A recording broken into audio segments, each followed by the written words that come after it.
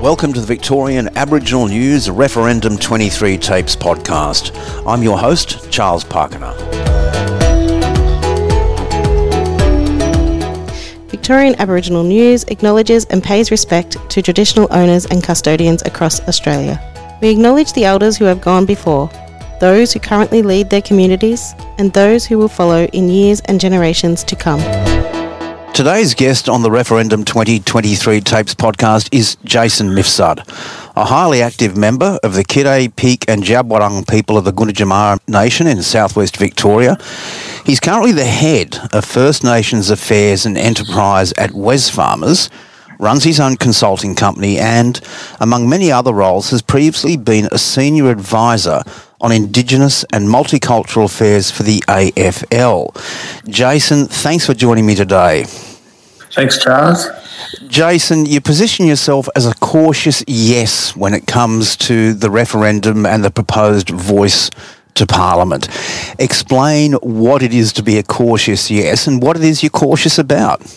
Great question. So I am a cautious yes. I think, so I'm an optimist. I believe that, our people not only need a seat at the table, but a share of the table. And clearly the current reform is, asking Australians to give us that right. And for me, it is a right that we deserve. And, that call is generations old now, so it's not a new call by any stretch of the imagination.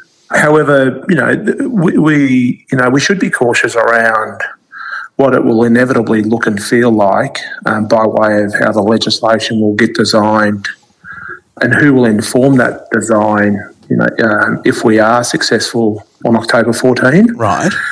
And I just think there are some points of clarity that, personally I would like, and that is around the voice being either selected or elected.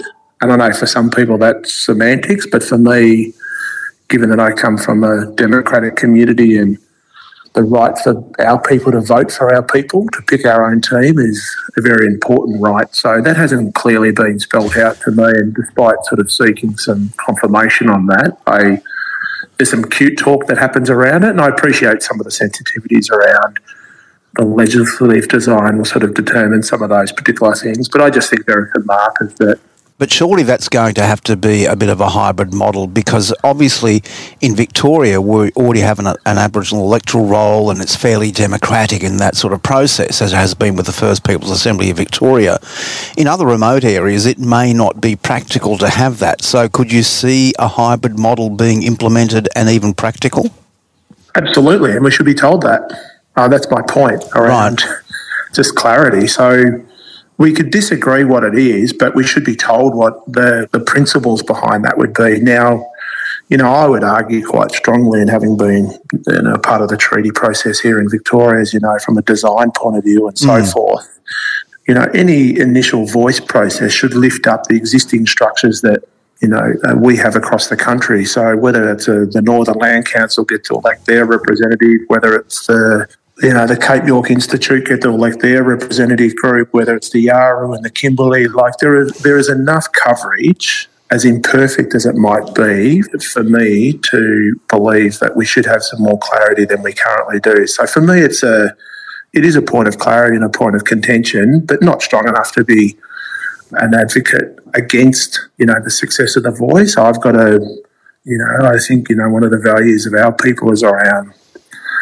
sustainability, and if you apply the 7-generation rule, it'll be a bit rough early, it'll be a bit murky early, it'll take us the good part of a decade to iron out all those particular creases. So I'm comfortable to have a longer term view on the benefit of those particular decisions, but I think we deserve to have a little bit more clarity than we do. But as I said, that's, I'm an in the tent person. We need to continually advocate to get more people in the tent. But I do think we deserve to have a little bit more information than we've got, just around some of those fundamental things, notwithstanding the legislation will sort of play out in its own sort of time. But government's argument, though, is that the legislative process is going to take place if the yes vote does get up. And as we know, within the legislative process in this country, really everyone has a say or a potential say. It's got to go through the lower house, it's got to go through the upper house, it's got to go through public hearings, call on expert witnesses. don't you believe that process could be rigorous enough? Well, what I know is once government starts to design legislation for our community, we might be asking for an apple, but we inevitably get the pineapple. So I don't have a lot of faith in that process just based on history. Sure. And this goes to my other point around, is the existing referendum council going to be a key advisor to that legislative process? Now, if it is, just tell us. That's fine. Once again, we could disagree with it. We could disagree who's on it. But I think they're just points of clarity that give people confidence in regards to, getting to October 14 with chins up and our chests out, knowing that we absolutely are clear on what the phase 2, 3 and 4 might look and feel like. And of course there will be some variance within that because of, to your point, some of those, political sort of structures that typically we'll have to work through. So no, I wouldn't have a lot of confidence given what history has said around legislative design for our communities. However, once again, that doesn't necessarily push me out of the tent. I'm still in. But I think for a lot of people who are thinking about this deeply, they're important markers that might just build some confidence. So it might get some soft no's across to some soft yeses. Yeah. Or it might get some soft yeses to hard yeses, and then that helps sort of mobilise people over the next 3 weeks. Well, you are bringing together an element of pessimism when it comes to defining legislation and optimism, because you've actually said, well, you are this cautious yes. What's actually pushed you on the side of, well, at least I know what I'm going to be voting on the 14th of October? Well, there's no other pathway, right, that's on the table. Sure. So better the devil you know than the devil you don't. So, the status quo is just, it's just not acceptable. And for sure, there's the cute talk around we'll go back to a referendum and just recognise our mob in the Constitution. Yes. That's nice to hear, but it's not going to be the substantive and structural reform that our community needs over a couple of generations. So in the absence of any other alternative, structural or substantive, reform, let's sort of secure our rights and our position on October 14. And then, on October 15 and onwards, we sort of get back to work and, make the best of that with what we can. And then, future generations will build upon that as we are doing on the back of, previous generations. So I'm not overly concerned with it being perfect. I think secure our rights, right to be in the Constitution and our right to have an enshrined voice, and then I think we get back to work and make that as effective and as efficient as we can, in over the next decade or two. No, so that's where my optimism comes from, but I'm pragmatic and, I've walked around this type of thing and often enough to know that there'll be some blind spots that we'll have to navigate. But well, that's what I want to address now, because you have mentioned now a couple of times there's almost this decade before, if we do get it over the line on October the 14th and we can get some effective legislation in, what do you think would be the key hurdles facing the construct of an effective voice to Parliament if we do get it over the line on the 14th? Well, this is where I think as a community, as a Aboriginal Torres Strait Islander community, and this is where it's incumbent upon us, So we will need to work out what are the qualities and the characteristics and the processes that we want to fight hard to get into that legislation to ensure that, the right representation is being elected onto that voice. Now, that's a hard conversation. It's a complex conversation. It just takes time. So we should be realistic about that. So for me, when I say a decade, Charles, what we need to do is have a generation of our community believe being on that voice can make a substantive change. So, the quality of, those elected representatives, the characteristics of those representatives, and the work program that sort of voice gets to, focus on, I think it'll take a good part of a decade for the majority of our community to have trust and confidence in that whole process. So I can live with that, from that point of view. And then inevitably it'll take a decade for any policy change to be, measurable in the areas that, are tangible and material for our community. So, whether that is in employment, whether that is in, the growth of the Aboriginal business community, whether that is in, some of the more intractable issues that remote Australia, remote communities have to be contending with. So, what does success look like over that 10-year period? It's trust and confidence from the majority of our people that the voice is legitimate, it's authentic, and it's focusing on the right things. And of course, that looks and feels different for every region, given the challenges are somewhat different, but not dissimilar in each region. This is actually very similar to some conversations that you and I had a number of years ago in the lead up to the election of the first People's Assembly of Victoria. Finding the right people, getting the ground rules sort of set up right, establishing trust within the community, identifying the key issues. Admittedly, though, the first People's Assembly of Victoria has done significantly more in a shorter period of time than we may be looking at with a voice.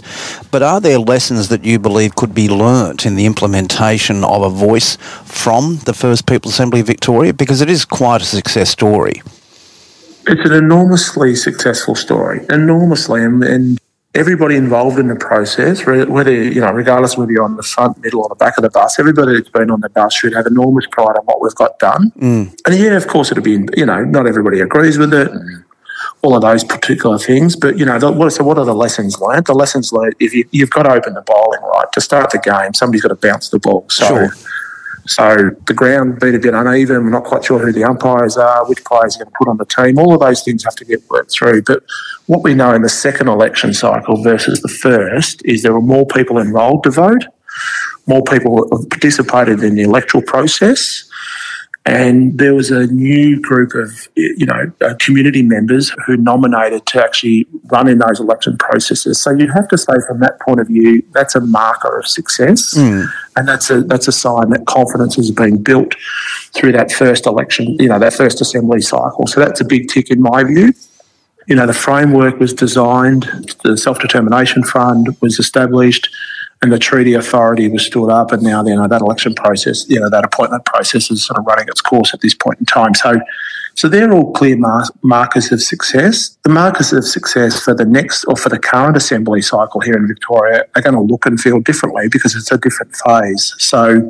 But what can we learn from the Assembly's successes and relate those to the formation of the voice?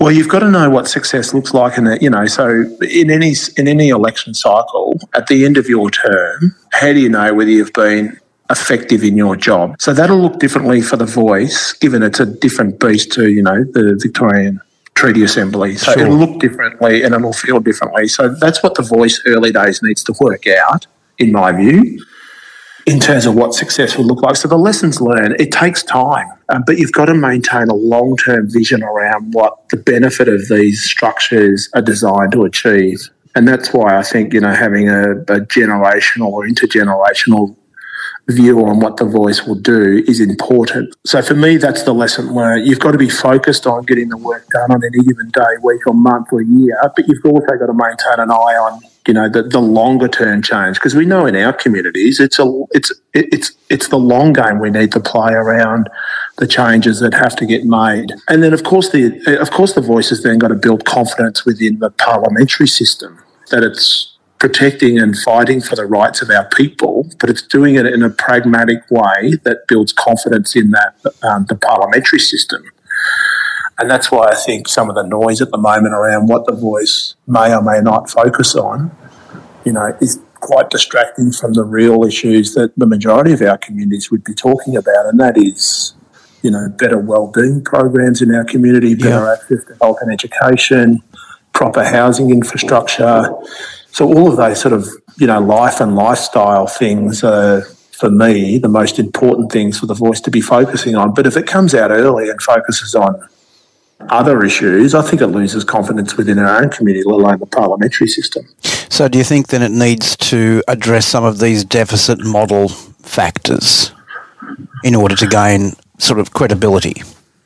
Well, if you sort of ask me, I think the other way to think about the question, Charles, is do we want our people to not only live longer but live healthier and happier? That to me is what this conversation is all about. So if that's not the intergenerational marker that we're trying to aim for, I'm not sure what the current fight would be worth it. But that's just my personal view, So, in 2050 or 2060, if our people, the markers of our health and happiness haven't lifted as a collective community, not just, pockets of our communities, for me, if that's not what our long-term ambition is as an Aboriginal and Torres Strait Islander community, I reckon the rest of it's just, we're just sort of playing in the sandpit because that's how we've been conditioned. You're a man who doesn't hold back from really getting into the scrum. We'll just continue on with the sporting analogies that you've been spattering in there. You've demonstrated that time and time again over the years. Do you see that you would throw your hat in the ring, not necessarily for a seat on one of the local voices, but at least as someone involved in forming that legislation and providing expert advice to that legislation, should the yes vote get up?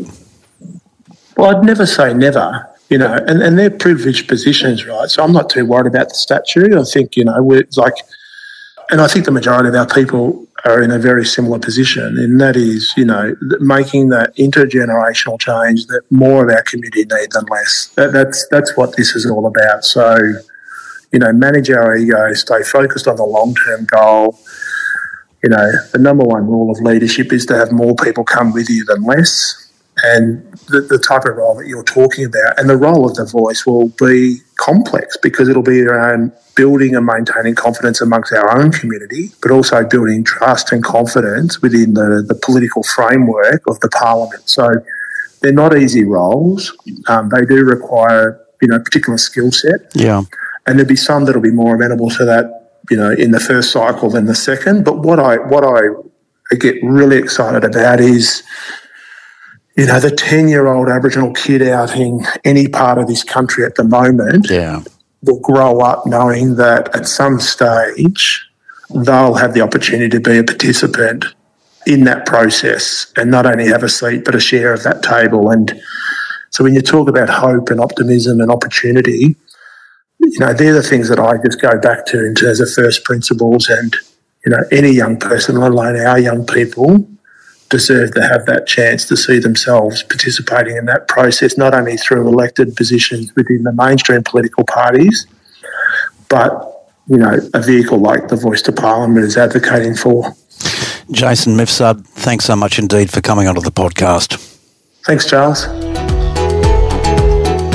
For a full transcript of this interview, visit the Victorian Aboriginal News website at vicaboriginalnews.com.au. Until our next episode, stay safe and stay informed.